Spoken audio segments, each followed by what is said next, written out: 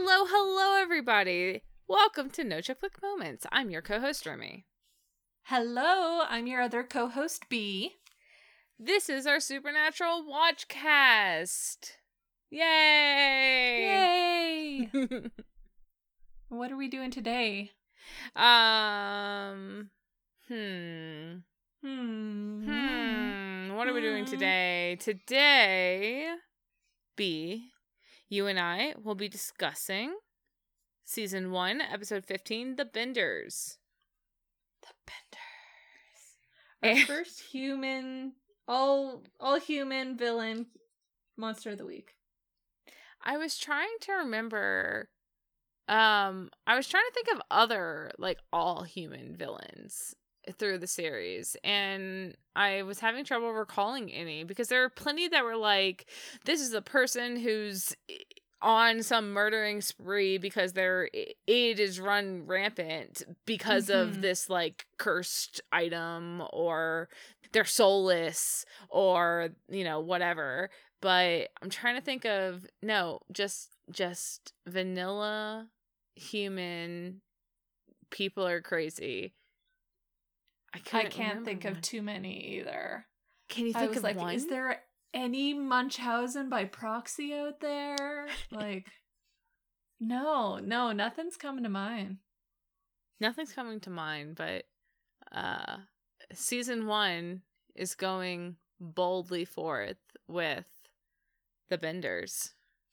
Although they are still shirking away from Sam and Dean making a hard decision about killing a person. Yes. Spoilers, we have a cop here to do that. Yes. But B, I actually do refuse to believe that through all 15 seasons of Supernatural, even though we can't think of one now, there has not been another vanilla human psycho case. I mean, there's gotta be. It's driving me up the wall.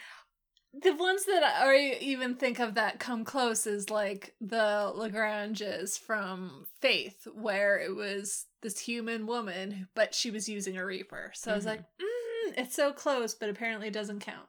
Nope. All I'm thinking of are ghosts that were psychos in real life, but then are continuing on their crazy. Oh, wait.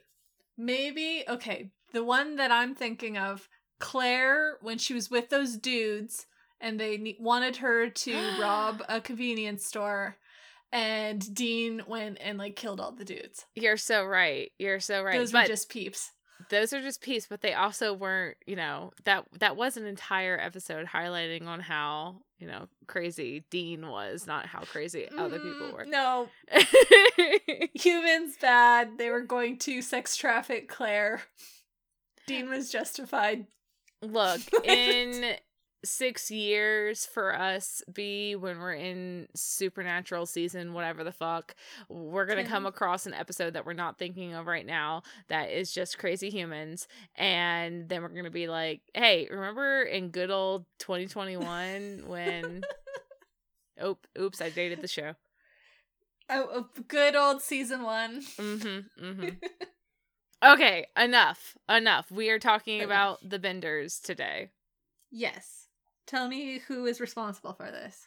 And speaking of dating the show, I do have to say, sorry guys for missing last week, but we thank you for your patience.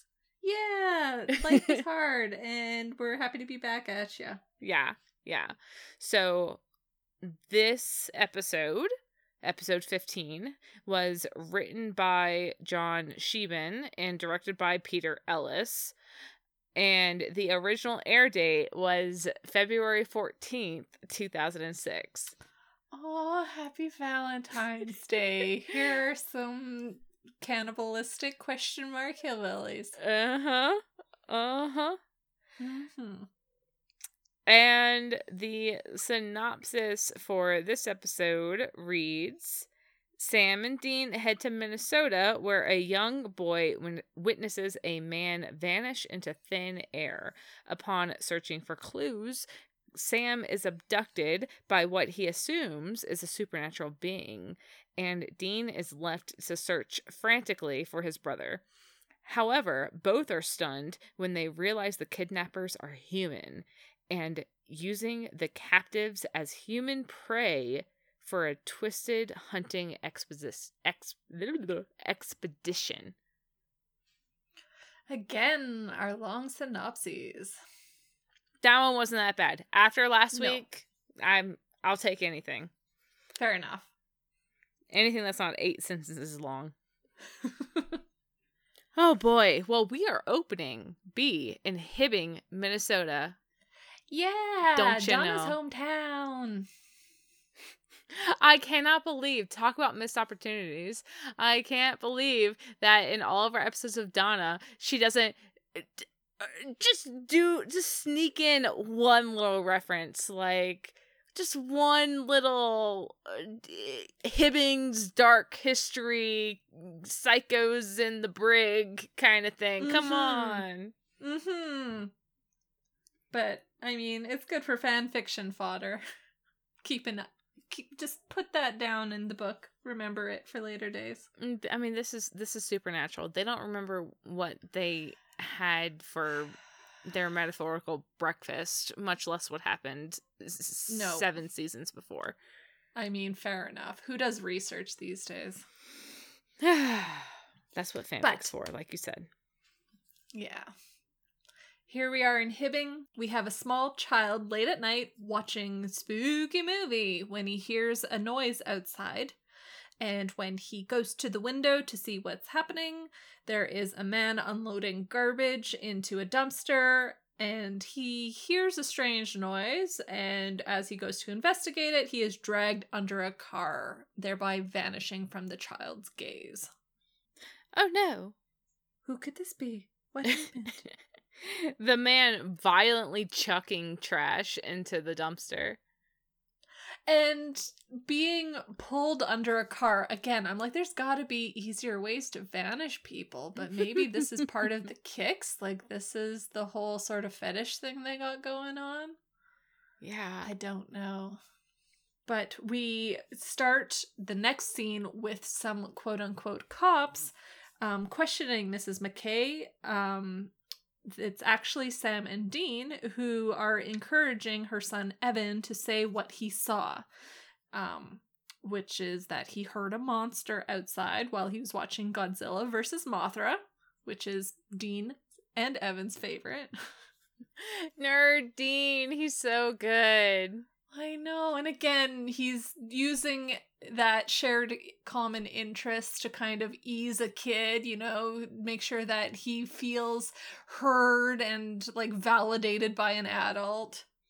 I just can't get over how the kid is just like Godzilla versus Mothra, and Dean instantly lights up. He gets excited, which gets the kid excited, and he is just psyched to have someone to talk to about his nerdy movie with, even if it is a 10-year-old child. Yes, like, the next time I can think of that we see this happen is in season 14, Mint Condition, where he's geeking out about the horror movies that the other guy, I can't remember his name off the top of my head, but it's that same unbridled nerdery, that same sort of energy that we're getting a precursor to here. He just gets so he gets excited about his interests, and unfortunately he doesn't seem like he typically has someone to share that with, and he doesn't have an outlet for that, because he's like, oh, Sam likes the remake, and he's not cool, and both he and Evan are like, ew. And Sam is putting Dean down for like, okay, this is not the time for your whatever the fuck this is. Yeah, again, your heart goes out to him for having these interests that very clearly he's ready to pull out at a moment's notice, and just doesn't get to nearly as often as he wants. Yeah, you definitely get that feeling from this. But Sam, like I said, now is not the time. Sam is trying to get the conversation back on track, and he asks Evan to, describe what he saw, no matter how weird. And Evan says that he didn't see anything, but he heard it, and it sounded like a monster, and it was this whining growl, and it took Mr. Jenkins. Oh no. And again, Jenkins is the name. Bless. I know. We cut to Kugel's keg. Inside, they have a couple drinks. Dean is throwing darts, and Sam advises that there was a sign of a struggle at the location where Jenkins was taken. And not only that, but Dad's journal highlights this location for a phantom attacker's hunting ground. Yes, this county has a suspiciously high record of missing persons, and they all have a similar MO. These people are just vanished. Yeah, their cars, everything are just gone. Yeah. And hey, B, Kugel's keg, right, is the bar that they're at, and the sign that we see is this big neon sign with like a boar's head on it, and I can't remember whose namesake this is, but this is someone's namesake, right? Kegel? I would think so. Because I think, like, Mary Kugels was something that we would see in, like, season 14 and season 15, if I'm remembering correctly off the top of my head. Yeah. Mary Kugels is the beer that the boys drink on set. It's the in-universe, like, Bud Light that the boys are drinking all the time, and it is an invented brand, Mary Kugels, named for, I believe it was Mary Kugels is a combination of two people, and I like how I'm bringing this up and talking about it when I have no idea who I'm actually talking. I'm nodding along, like, yes, this is matter of factual. Right. But I'm pretty sure it was two set designers. So it could be just Kugel at this point. So I think it's just Kugel at this point, and then Mary Kugel came later. Yeah, I don't know who Kugel is, but fun fact? Question mark. I mean, anything we say as factual should be taken with a grain of salt. Anyways, they're at this roadhouse called Kugel's Keg. Yes. Which may or may not be named for one of the set designers. The local folklore around here talks about a vanishing kidnapper, but it's not really clear if this is a supernatural case yet. So they'll ask around tomorrow. Sam is ready to turn in, but Dean is kind of calling him a party pooper. Still wants to, have a drink, throw some more darts. But he agrees to meet Sam outside just after he hits the head. And Sam does go outside. He's going to go wait in the car. And on the way through the parking lot, he hears he hears a strange noise, like a rattling chain, and he gets put on alert, and you can tell that he feels uneasy about whatever feeling he's getting here. So he's being cautious, and he's scoping out the parking lot as he approaches the Impala, and he's following this noise that he's hearing, and we have the music swelling as Sam checks under one of the cars, and he gets badly startled by a very angry cat. Kitty! It's Sparta! Looks more like Ares, though. Damn it! I figured I had a 50-50 chance of getting it right. Technically, you were correct. What? So yeah, Sam's just shaking his head and he continues on to the car, but the camera view goes underneath the vehicle parked beside the Impala. We're getting an excellent shot of Sam's ankles here, and we are led to interpret what comes next. Oh, we have an ominous cutaway, and next we see Dean exiting the bar, but Sam is not at the car. No. When he reaches the Impala, Dad's journal is on the hood. Sam is nowhere to be seen. So Dean starts calling around for Sam, kind of panicky, asking the other people leaving the bar if they've seen him. When there are no answers, he does notice a security camera in the parking lot and kind of wanders out into the middle of the road calling for Sam. Aww. Look, he just had a long conversation with his brother about how these people are vanishing, and as he alludes to later, they don't come back. Yeah. And kind of already dismissing it as not really supernatural related, but now that it's hit so close to home, well, surely it's got to have something to do with a monster out there. Well, whatever it is, Dean is going to find answers. So it's the morning, and Dean is at the sheriff's office. This is the same sheriff's office as episode 3, Dead in the Water. I should have looked at it more closely. And Dean is asking about a missing person. His cousin, who wasn't drunk, he was just taken from the bar they left last night. I like how he navigates this conversation, because I don't know, just something about how he's playing the deputy here, who is Kathleen. I don't know if she has a last name or if she was given a last name, but yeah, I didn't write it down. It was like Hawk or something close to that. Well, this deputy that he's speaking to, Kathleen, I don't know. I just like how Jensen played this scene, or how Dean's dialogue was written here, because he is very proactively being the driver to this conversation. Yes. Yeah, like the approaching the conversation in such a way that, this doesn't end in the dead end of, your cousin's probably going to be fine, come back tomorrow. He has everything in place to cut off those lines of thought and gets her to a computer within the first couple minutes of dialogue. Exactly.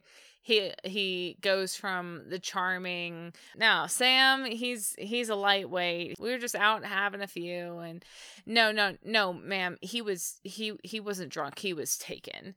And just how he swerves from, I don't know, being his charming self, just trying to paint this picture of Sam, and then going into, no, I know that this happened and I have a lead and we should check the CCTV, and the deputy even provides where she could go get the footage. I don't know.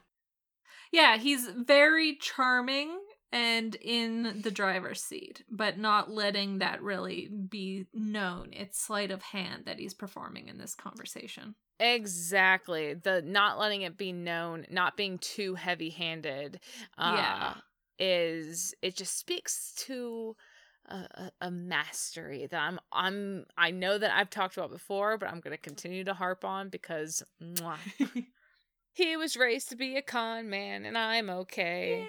Yes.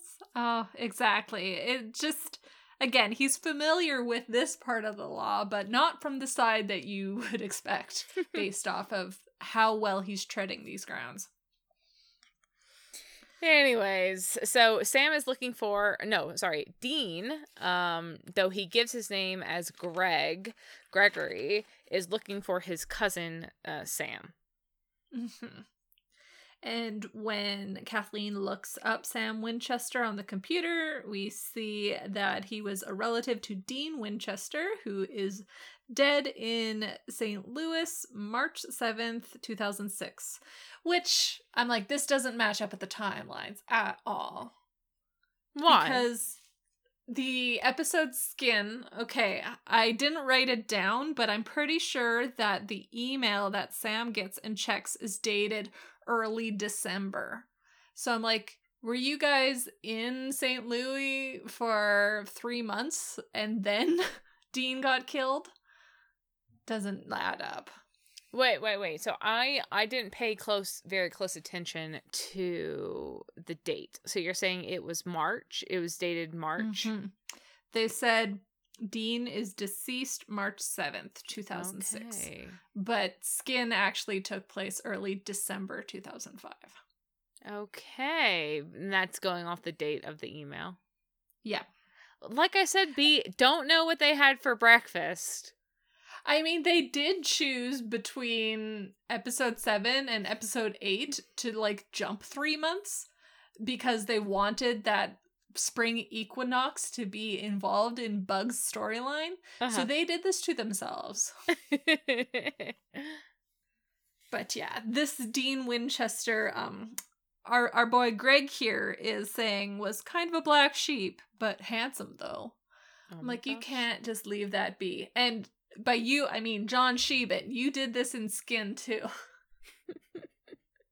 You are just so lucky, Dean, that there wasn't a mugshot attached to that profile that Kathleen's looking at.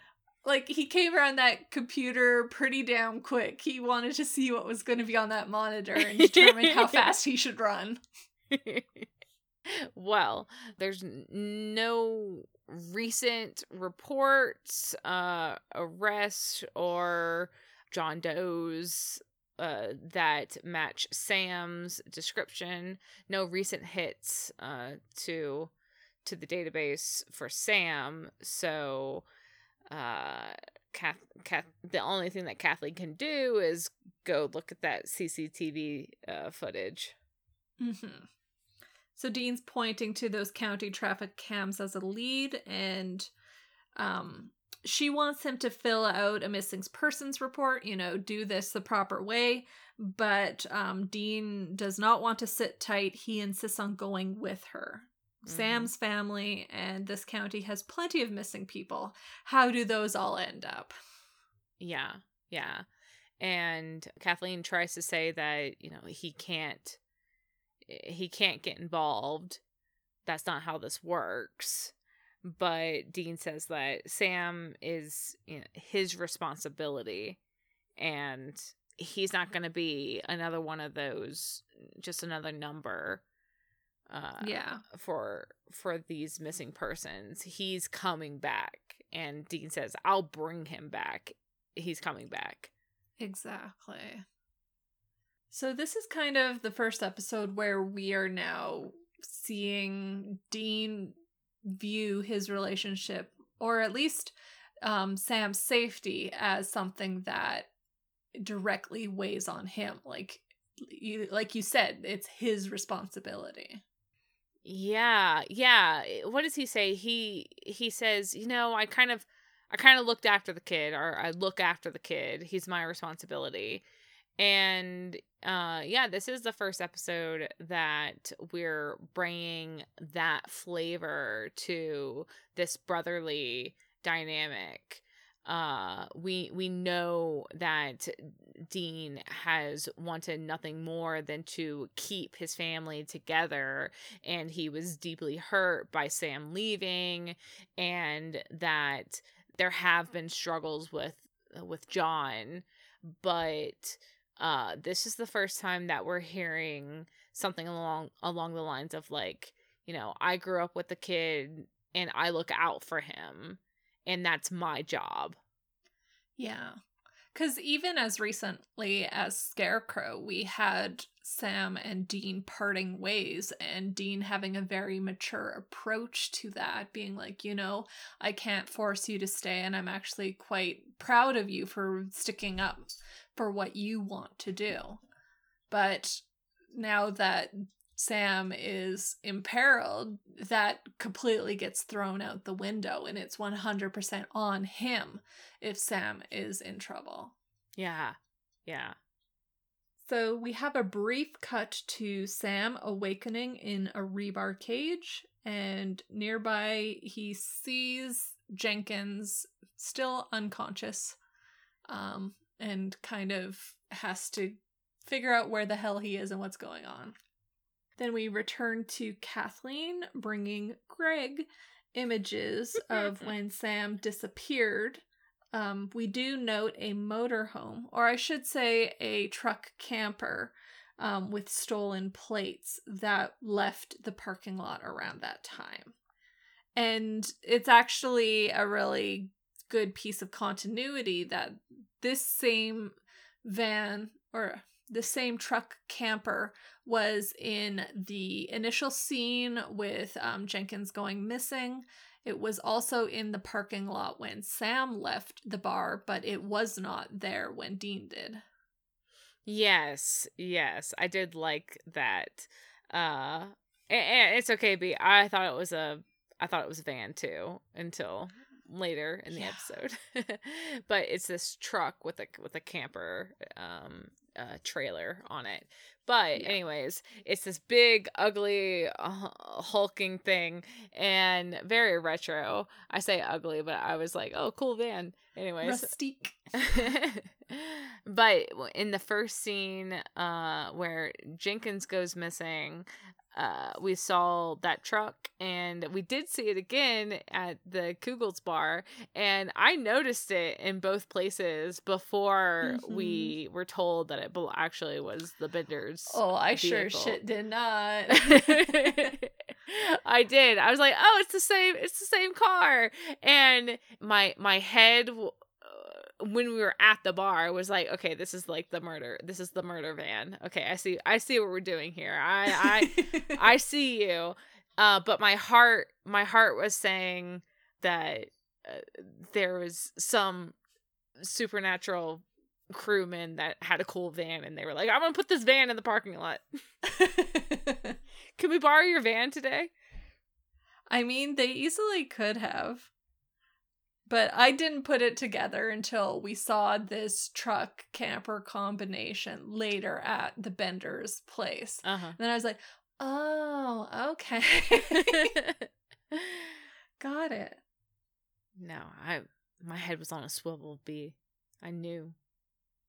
And speaking of good revelations, we have Dean looking at these papers, and then he hears this local vehicle driving by, and he's like, what the heck? Because there's a belt noise, there is a noise while it's braking, and he asks Kathleen very pointedly, does this sound like a whining growl to you?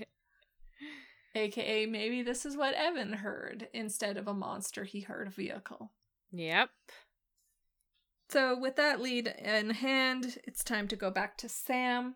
He is trying and failing to bust out of the cage, but he does wake up Jenkins, who figures they're in the country based off of the smell. And if they're in the middle of the nowhere, then who's out there that will find them and rescue them? Yeah. No use making noise. No one's coming. And if someone is coming, then it's no one that you want to be drawing the attention of. And because Sam is trying to break out of the cage, and Jenkins is telling him that there's just no point, because the doors are too well enforced and they are too far from anywhere. And as they're talking, the big who actually comes into the barn. Yeah, and Sam initially is even asking what kidnapped them. What is the thing that is taking control of the cages and all of that here. But he's kind of surprised when he finds out that it's just people. One of the kidnappers comes down, sets food near each of the bolted cages. They're fed once a day. The locks are on electric gates, and it's all people pulling the strings here. Mm-hmm. So Sam starts pulling on this electric cord, and he is struggling on this. Maybe he figures if he decouples it from the power supply, something cool might happen. And, well, yeah, and so Sam is having this moment like, well, I'll be damned, it's just people, and Jenkins is like, what the hell did you expect? They're just some psycho hillbilly rednecks, and Jenkins is gonna be ready for when, they go all deliverance on them. Lots of deliverance vibes this episode. We go back to Greg and Kathleen driving the backwoods. Dean's badge number has come back stolen. So Kathleen pulls over and confronts him about this, telling him to step out of the car. Yes, she is able to pull up the badge photo of one Gregory Washington, who is a slightly overweight black man, not Dean Winchester. So this is not, Dean's not talking himself out of this one. So Kathleen is ready and willing to arrest Dean on the spot, but Dean is pleading for clemency here because he has to find Sam. Yeah, he says that she can arrest him after, but just let him find Sam before that. And this is where he also says, like, when we were young, I pretty much pulled him from a fire. And ever since then, I felt responsible for him. Like, it's my job to keep him safe. Yeah. And, like, he's saying that he's afraid and Sam's his family.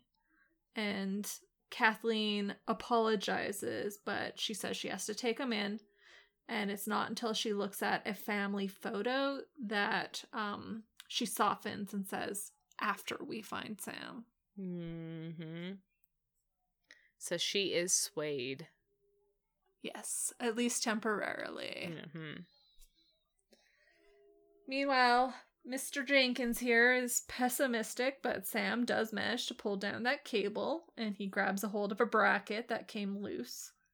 At around the same time, Jenkins' cage door opens, and so he goes crawling out, despite Sam's warning that this could be a trap. Whatever this is, it just doesn't seem right. And Sam doesn't think that Jenkins should leave. He thinks that this smells like a trap, but there's no way that Jenkins is getting back in the cage. Are you crazy? I'll go find help. Bye, Sammy. Yeah, don't worry. I'm more than capable of finding help here. Right.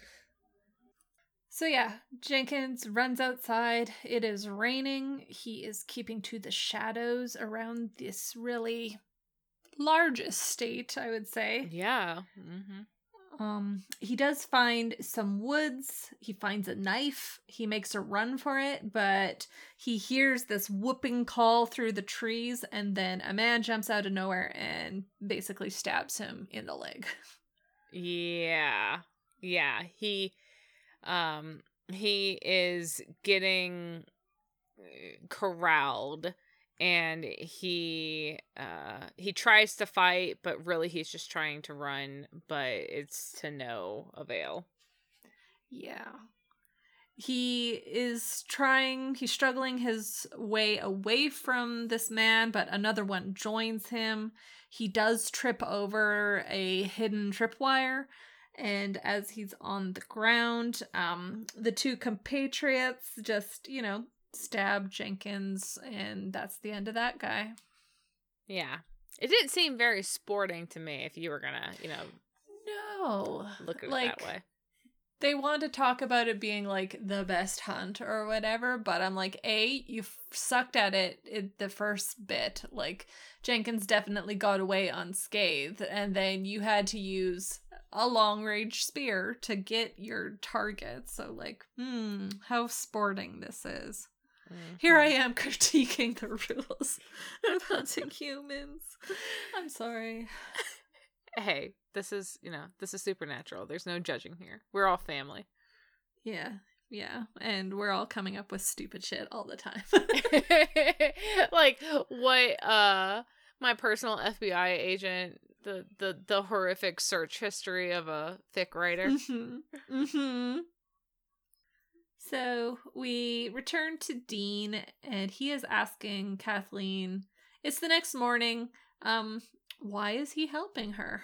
And I phrased it that way because it's like, she wasn't very happy with him last night, but based off of this morning scene, it's like the both of them went and got coffee, or like Dean got coffee for her, or she got coffee for him, because they have matching cups and they're walking around and making small chat.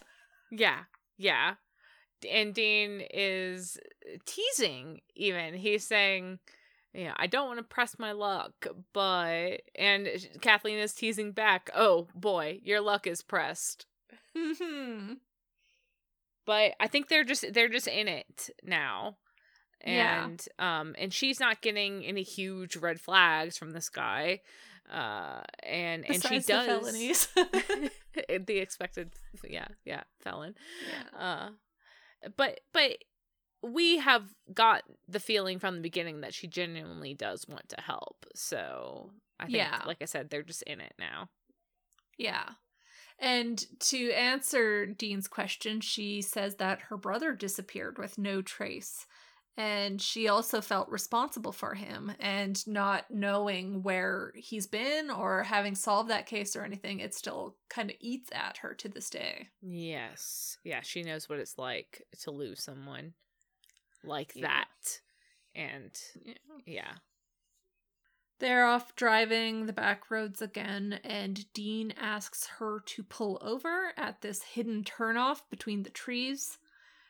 She tells him to stay back, but Dean refuses. He gets out of the car and starts following her. And so she makes him promise not to get involved, and when she goes to extend a handshake with him, she slaps cuffs on him and fixes the other cuff onto the driver door handle. Do you promise not to get involved? The most unconvincing, yeah, sure, And then she's the one who pulls the fast one. And now Dean's left standing beside the outside of this car being like, you'll need my help. And she's just like, no, I'll manage. You're a civilian. I'm a cop. Yeah. I'm probably reading too much into it. I'm definitely reading too much into it because this is a TV show and we do have to get from point A to point B. But when Kathleen does, slap the handcuffs on Dean, she, he's a big guy. He didn't have to, he has gotten what he needed from her support in getting him to this place. But now that he has an actual trail to follow, he doesn't need her anymore. So if he had wanted to, he could have put her out of commission in this moment. Instead of allowing her to cuff him to the car. Well, lead him back to the car and then cuff him. Yeah, exactly. He was not resisting very hard, I will say. Yeah, I would say that at this point, they're not sure if they have the right location, and if she is in the same boat as him, as having a missing sibling. He's like, oh, eldest daughter syndrome has activated. This is an ally. And probably he's thinking that it's easier to pick a pair of handcuffs than it is to rebuild that broken trust of a cop that's already like, you're on thin ice, but I'm ready to arrest you. Yeah, I agree with thinking that he's found an ally in Kathleen, and he would be reluctant to betray that camaraderie. And I think I am just looking at you, season 10, 11, 12, 13, but an older, more jaded Dean would not be so accommodating. Yes, like I keep thinking back to that episode in season 13 where he pulls a gun on Kaya, and you're just like, holy shit, like that is evidence to how far he has been pushed in this fight that he thinks is, for family at any cost. Yeah, something about this moment is just like, wow, this Dean is a different Dean than I grew into in my own like supernatural journey. It's crazy to compare like season 1 Dean to a middle or late season Dean and see in what ways he's freed himself. Like he's definitely more owning his nerdiness in later seasons, but he is also this very jaded figure. Like you say, he learns through all of these hardships that he's going through. He kind of hardens from it, and it's just sad to see a little bit of that charming, effortless, sort of easygoing devil may care season 1 Dean, how we see him get killed and go away. Oh yeah. Well, so Kathleen is going to go scope out the house, and Dean is content to stay put for now. Yes. So as Kathleen approaches the house, she does unlock her gun, so she has it at the ready. And when she knocks on the door, she's greeted by this haggard little girl who touches her badge and, just seems a little off, not really following the social norms. And we find out that this girl, Missy, her mom is dead and her dad isn't home. Kathleen's not allowed to come in, so she is just standing on this porch being like, well, can I show you a picture instead?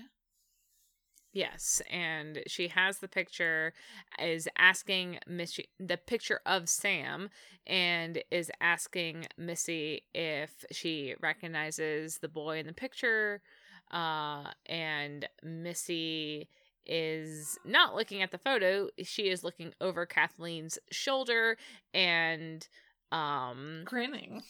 You're right, and is and grinning because she knows something that Kathleen doesn't know, and that's gonna hurt. Yeah. Her father has shown up and knocks Kathleen upside the head with a shovel. Yeah. And so Pa Bender here tells her to gather up her brothers. And my fun fact for you, Remy, is guess where we see Missy again in the supernatural universe? I'll give you a hint. It's in season 7. Oh, fuck. I knew I recognized her. I think it's episode 14. Oh, I knew. Slice Girls? Yeah, shut up. I knew I recognized her. It's Emma Winchester. Yeah, Dean's little daughter Amazon that doesn't last long. Dean's daughter. Full stop. And like the later scene where Dean and her confront each other and she just throws a knife at him. I'm like, some things never change. I didn't know. That's a good fun fact. I was excited to tell you about it because I know your affinity for Slice Girls. Yes. And it's funny because I saw this girl. I'm like, I know her. I mean, she is dead. There is a 100% chance that she is in Supernatural somewhere else, and I don't know where it is, but I'll, it'll come eventually. But the vibes will just, you'll read them and then you'll know and you'll understand. Yes, exactly. But yeah, fun, cool. Yeah, little Emma Winchester is a crazy hillbilly. But Paul has never been so angry. Yeah, cops on the front door is not a great day for what they're up to. And he apparently lets Lee and Judd, is that their names? Lee and Jared. Lee and Jared. he apparently lets them have it, and Lee and Jared are sent out to go find Kathleen's car. Mm-hmm.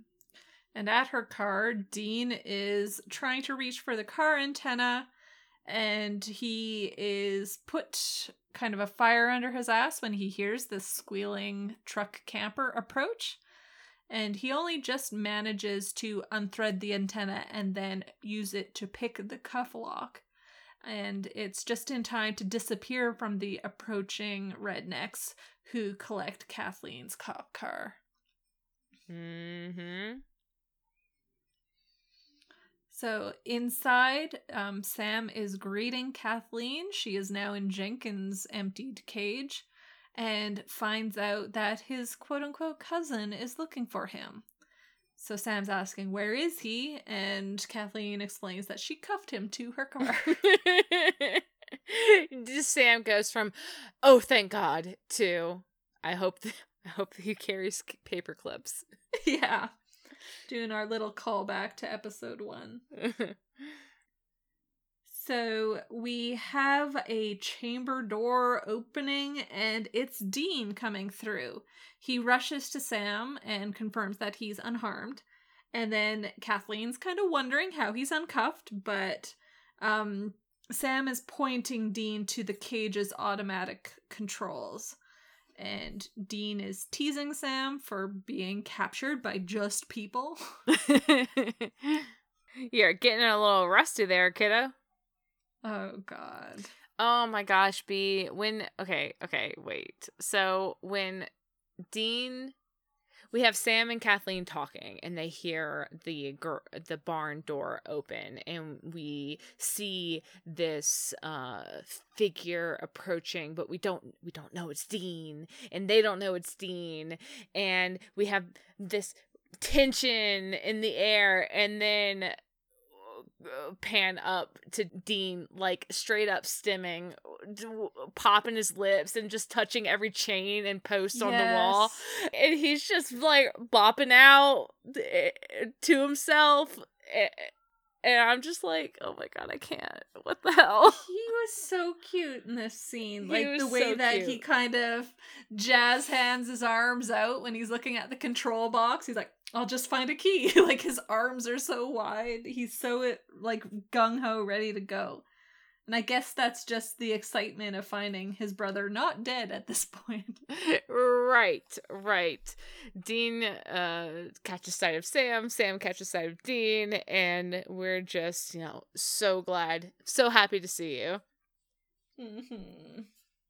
But Dean just walking into this barn all casual, like I was living for it. And he's trying to subtly have the conversation with Kathleen in the room about, what got you? No, it's just people, dude. And gosh, people are crazy.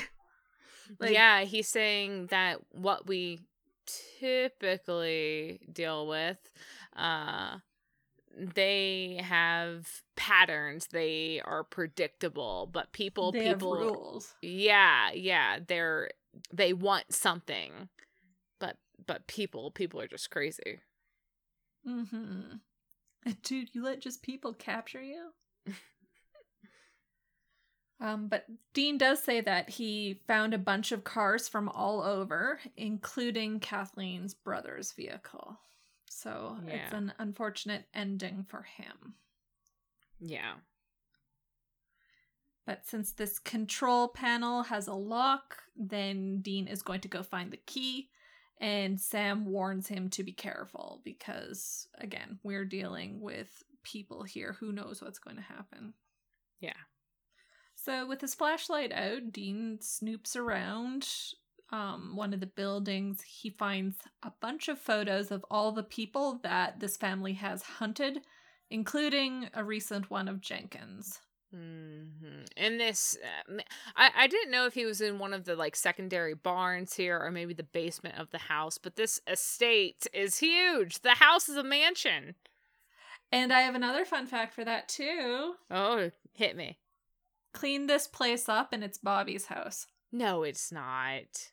The interior floor panel, I swear to God. Okay, when you see Pa Pa Bender in the kitchen.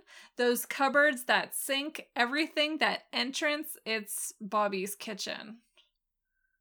And you can see like the floor plan and everything. It's Bobby's house. Oh my god, you're gonna make me watch this episode again, B. I know, like the 5th time, right? I'm trying to remember Bobby's actual like farmhouse, and if it is similar to what we're seeing in Jenkins, not Jenkins. You got me doing it in the Bender my estate. Oh man, I'll have to think about that. I'll have to look at that. That's funny. Yeah, just that scene of Pa Bender in the kitchen. Compare that to the kitchen in season 4, episode 2. It's the same kitchen. Gosh, you got me itching for Netflix, B. I gotta go look. I gotta go see. I don't think it's the same exterior, but who fucking knows? They could have done something. We've probably only seen Bobby's the full exterior of the house like twice. Yeah, I think in season 7 when they were burning it down, we got to see it. Yeah, exactly. Yeah, but yeah, Dean is now upstairs. I assume he was in the basement before. The house is empty, but there's honky-tonk music playing, so he is sneaking around into a hall and past a human bone wind chime. Pleasant. I love this scene. B, it's a video game. You've got the music. You've got the sneak. The NPC that you're not trying to alert to your presence. Yes, you're searching for the key. I love this scene. It is so like genre. I love it so much. And yeah, like we mentioned, Pa Bender's in the kitchen. He is sawing or hacking at something meaty. It's not a pleasant sound folio. But... Yes, we have the Foley. I mean, I'm telling you. This scene sends me. I love it.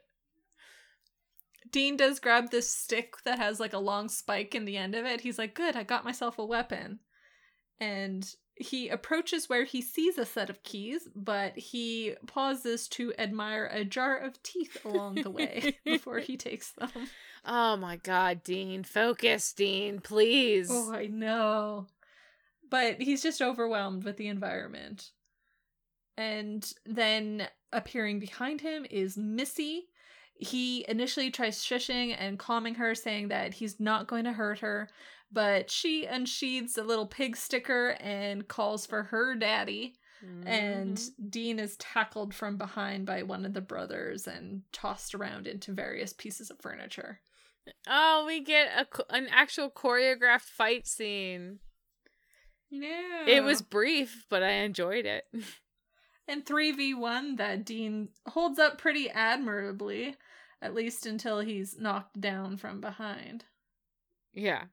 Pa Bender's a one-trick pony. Yeah. But it's effective. And when Dean awakens, he is now tied to a chair. And the brothers are eager to hunt him. There's a lot of spitfire in this one. But Pa wants to know if... I guess he wants to get a little philosophical here and ask Dean, have you ever killed someone before? It's like, oh god, here we go. Well, yes. So this scene here is the equivalent of Shifter Dean having trapped Becky on the couch. Time to monologue. Where time to monologue where Shifter Dean can wax philosophical about how, he was just born weird, okay? And I just sit there with a spoon and I'm like, yum yum yum yum yum yum yum. Make these parallels to Dean more. I love it. No, I hated it. I can't. I loved it so much. Oh my gosh. I've already taken you off the Christmas list for that one, B. No. actually very pressed. I'm like, I better still be getting a Christmas card. You'll get Christmas in July like all of my other friends. I know. Can't be bothered to mail out my packages that sit in the corner of my bedroom for 6 months. I know. I like stared at the packages for you and Lee's like at least like once a day. I'm like, oh, I know what's left to finish them and send them, but I haven't done it yet. Everything's fine. Everything's fine. We're getting this monologue from Pa where he's saying he's hunted deer, bear, and even a cougar. What the best hunt is human. The fear in their eyes. He had They give never him a felt weapon. so powerful. Ugh. I can't do the Ugh. accent for you, B. I'm I can't sorry. either. I just gonna lower my voice an octave and call it a day. Yeah. So we get the most dangerous game pitch, and Sounds like it's been going on for generations here. At least 1 to 2 years as well. But again, I'm like, it should be more than that based off of, again, the lore that John collected. well, no, he said 1 or 2 a year. So Sorry, people, yes. yeah. Sorry. Here I am misreading my own fucking writing. Well, so Paul says he calls it the family tradition passed on from father to son. And so I would think that this has been going on for a very long time, but they were if there's one thing that Paul seems to value, it's discretion. And if the cops are knocking on his door, then they can't be having that then. So Paul needs to know, is Dean with the cop? Is he a cop? And are more cops coming? Mm-hmm. And Dean is really mouthy here. He keeps on the quick one-liners that get him slapped. And the father here brings a hot poker out of a burning barrel behind him and starts threatening Dean with it. They manhandle him still, and then that poker's right in his face. And it's not until the dad says that they're going to hunt Sam or the cop, Dean's choice, that Dean completely pulls an about face. He immediately is doing whatever they ask. He's telling them whatever they need. He's just trying to keep Kathleen and Sam safe. Yeah, no one's coming. I'm not a cop. Just let's just talk about this. But no, Paul is demanding that Dean make the choice, and if he doesn't make the choice, then it'll be made for him. Yeah. Are we going to hunt the boy, or are we going to hunt the girl? And with a little, light torture, Dean tells them to take the boy, the guy. Take the guy, let him be the hunt. And I think Dean is placing some faith in Sam that he would be able to best these guys in their own game. Yeah, if only one of those people are going to be taken out and hunted for sport, then he puts his money on Sam being able to outwit them and survive. Mm-hmm. But they pull a fast one on him here, and when Pa tells one of his kids to go and take a hold of Sam, he's advised to just shoot him in the cage, which completely throws Dean off because, oh my god, they lied? Yeah, shoot him in the cage. And when Dean protests, I thought you said that you were going to hunt him. I thought that you said he was going to have a chance. Paul says, "Oh, and while you're at it, shoot the girl too." So exactly, doubles down. Yeah, he says that they have to clean this mess up, and I don't think that he ever had any intention of letting any sport be played. No one was ever going to get a chance. He was just like I said, a light sprinkling of torture and manipulation there. Yeah. So we see Lee go to unlock Sam's cage, and we see Sam grab a bracket, and the next thing we hear a gunshot ring out. And Dean is very irate. He's saying that if you hurt his brother, he's going to kill you. And, like, he's swearing on this. Yeah, I'll kill you all. You hurt my brother, I kill you, I swear. Mm-hmm. And Pa is calling for Lee, but we see that Sam has disarmed him. And Sam is 100% ready to use this gun, but unfortunately it's jammed. Yeah, I don't know if Sam was going to take the shot, or if he was just going to use it to intimidate, make sure that Lee didn't get any bright ideas. But the gun is jammed, so he tosses it to the side and instead just locks Lee up in the cage himself. Yeah.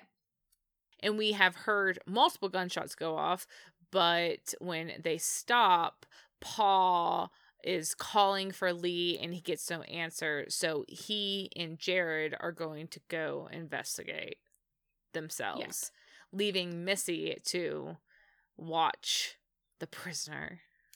Yes. So the father and Jared find the fuses have been pulled and Lee is locked up in the cage, as you mentioned. Sam is hiding. He knows that they are there. He's up in the haystacks and kind of keeping an eye on them. Meanwhile, Kathleen gives the impression that she's hiding in a cupboard, which Jared goes to check out by firing 3 rounds into it.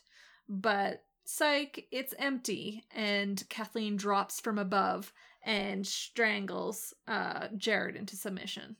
Yes, but Jared is able to shake her off of his back. She is now prone on the ground, and Jared has his rifle trained on her, but Sam distracts Jared before he can pull the trigger. Yeah. So Sam, when he runs out, he maneuvers in such a way that he is between Jared and his dad. And so when Jared shoots, he actually wings his father behind Sam. Yes. And then Sam knocks out Jared, locks him up in the other cage. And so Kathleen and Sam reconvene, and she'll keep a gun trained on Dad while Sam goes inside to see how Dean is. Yeah. Sam seems reluctant to leave Kathleen alone here, but she insists that he go find his brother. Yeah. So Kathleen is here alone with Pa, and so she is asking, you killed my brother. Why? Why did you do it? And the dad just starts guffawing and he says, because it's fun. Yes. Yeah. And we hear another lone shot ring out. Back at the house, Sam and Dean are stepping outside and they meet Kathleen in the lane. Missy has been locked inside of a closet. And Kathleen says that Pa Bender was trying to escape, so she shot him. Yes, trying to escape. Yeah. She has called for backup. And pretty soon the state police, the FBI is going to be coming down on this place. So Sam and Dean better get got. Yeah. And Dean thanks her, but he pushes his luck a little bit more, asking her if they can catch a ride to the station where their car is. But she just looks at him and says, "Start walking." Sam. Yeah, okay, yeah, no, that sounds good. Come on, Dean. Come on. Yes, ma'am. Sorry, ma'am. Yes, ma'am. Sorry, ma'am. But before they leave, Dean does give one last apology about her brother. And Kathleen has this poignant moment here where she says that she thought it would be easier knowing what truly happened, but turns out it isn't any comfort. Which, I mean, to be fair, this is probably the worst case scenario. Well, and I'm like, is this something, what she says here, that we could apply to John and Sam and Dean? Because she spent years not knowing what happened to her brother. Now she knows, and she's saying it wasn't any comfort. It didn't get any better. And John, Dean, and Sam have spent decades trying to find out what happened to Mary, and... Shush, shush, shush. Don't sit there. No, you can't sit there. No, you're knocking the microphone over. So mournful. He's so grumpy.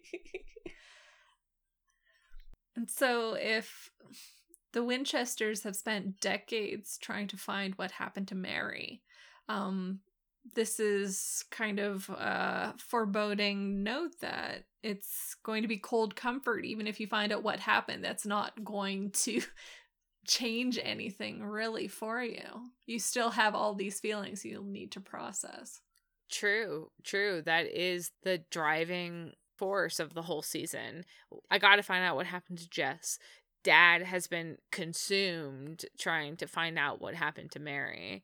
So I didn't think to apply it to that, but yeah, that's something to consider.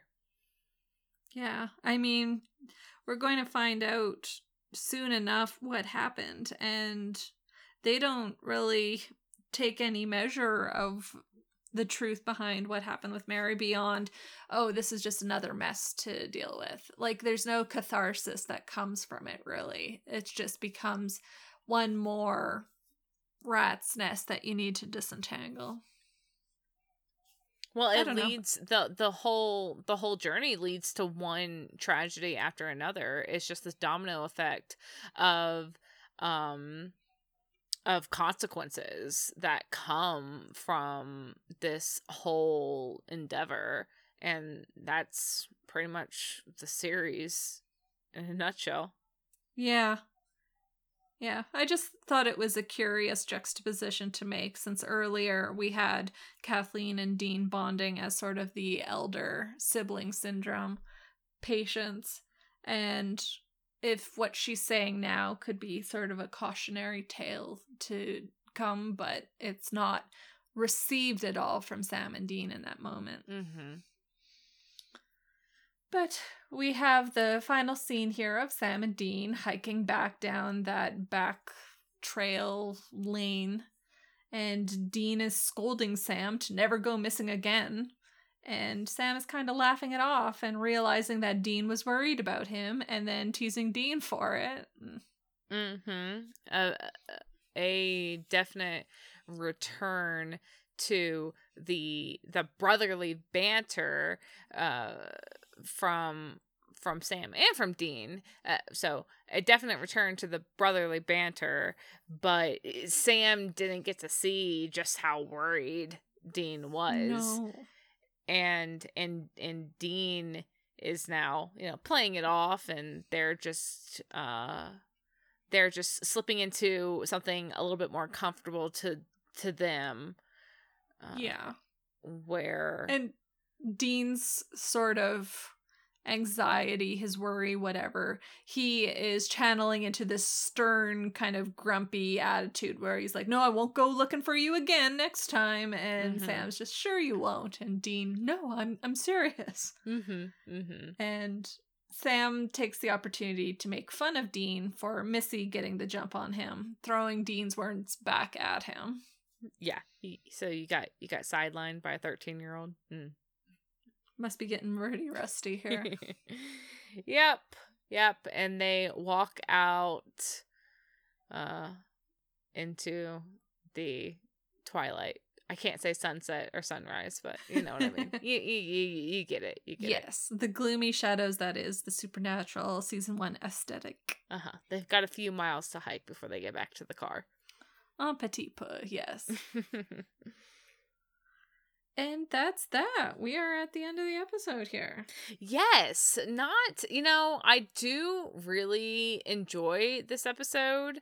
But it's pretty self-contained, I would say. Not anything really not too much to meta or overanalyze. Well, okay, I say not too much to really dig into when considering the plot of season 1 or the series as a whole. We didn't get a lot of Sam Dean direct interactions. I'd say the most new insight we got was from Dean bonding with Kathleen, like you said, that big sister role. Yeah. And like I said, I think this is the first episode where we're really seeing Dean lean into that Kill Bill level of needing to protect Sam at all costs. So that's kind of the new thing, I guess you could say, that we're learning about the characters this episode. And also that Sam is pretty resourceful under pressure, and he has a good read at what was going on for his captivity. Like, he wasn't falling for any tricks, and, if seriously, he was backed into the corner of a cage and still managed to best a guy with a gun. Yeah, Sam was super badass. I really appreciated the barn confrontation. What, Aries, is your final takeaway? Yes, Aries, share. He's like, I'm getting pet, so I don't need to talk anymore. No, now that you want me to, I don't want to. No, I'm sitting where I want, and I don't need to beg. But yeah, Remy, what is your final takeaway? Oh, I don't know. This one's hard for me to think. What's my real takeaway? I think my real takeaway is that I just really like the Benders as a standalone, like, monster of the week. Yeah. I'm like a basic bitch, and I really like the part where Dean was captive and had a poker held up to his face. And he went from pure bravado, making, inbreeding jokes and cannibal jokes, to all of a sudden, nope, I'll tell you whatever you want, sir, just don't hurt my brother. I really, yes, I like the theme. I like the aesthetic. I like the Benders, and I really liked the stealth mission video game sequence where Dean had to go sneak and avoid the NPC. Yeah, the house is so grungy and all the little details thought out. It was really great spookness just from, okay, people are weird and they can take it to a level that even the spooky among us is going to be like, ew, yikes, dial it back a little. Yeah, I think that something that struck me in this episode too was, again, how in season 1, I feel like I forgot just how much horror they injected into the series in the early seasons. It was a genre show, and seeing something like the Benders, or last episode with Nightmare, and the brutality that we saw in that episode, and every episode, Dead in the Water, Asylum, Faith, we have so much horror in it, and they don't really pull their punches. And this was 2005, 2006 cable television. Yeah. And episodes like this help me see, as someone who wasn't watching the show at this time, when it was airing in 2005. But it's just so unique and so genre that somehow it worked, and it got a huge cult following because of it. And I can see why. Yeah. Yeah. A very vocal cult following. Yeah. Yeah. I remember liking, like you say, the genre bits that they pulled together for this episode. The isolated out in the woods and no one can hear you scream. That whole sort of threat that hangs over you. Mm-hmm. And try as much as you like, but as soon as you're let out of the cage, the games have really begun. That whole thing is just really effective, kind of spooky storyness. And it was interesting to see it take place on Supernatural. Any other thoughts before we go and part ways with the Benders? I just really like this episode. And it's not for any reason other than it's just this flavor of Supernatural that you don't really get out of, coming into the show when I started watching in season 10. Yeah, it definitely has the early Supernatural flavor, and they wouldn't try the same thing or the same topic in the same way in, say, season 13, season 14, season 15. It would be approached very differently. So, season 1, having a great time. Yeah. That was episode 15, The Benders. The Benders. And Emma, I can't believe. Okay. Yeah. Easter egg. Bobby's house. Easter egg 2. Yeah. More to come. Season 7. Yeah. When does Bobby come in? Season 3? Season 2? Season 2? Gosh. I almost want to be like, he shows up this season. He's eternal. I love him. Exactly. So, that was season 1, episode 15, The Benders. And next week, we'll cover episode 16, Shadow. Yeah. Another Moon Shadow. Return to seeing John in person. We get Meg back. Yeah. We get a plot episode. Oh my god. I mean, we're running out of episodes this season. We gotta fit them in somewhere. True, we gotta ramp it up. So join us next week when we cover Shadow. And in the meantime, follow us on our social medias. Like, review, subscribe, tell your friends, or don't tell your friends. No. Keep it just for yourself. It's up to you. Definitely tell your friends. We'd be happy to have them. The more the merrier in this company. Definitely. And see you guys next week. Yeah, so we'll see you guys next week. Bye. Thank you. Bye. Bye.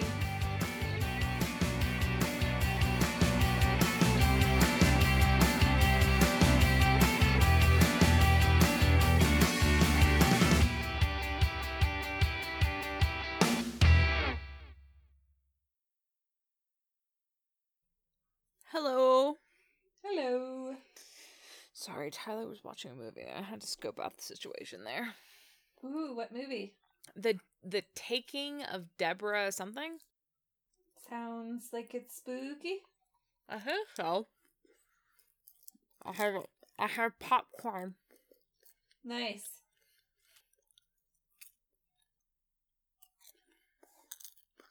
Alright, I just have one handful, so it'll go quick. Hold on. You're fine. Don't choke. Savor it. Mm-hmm.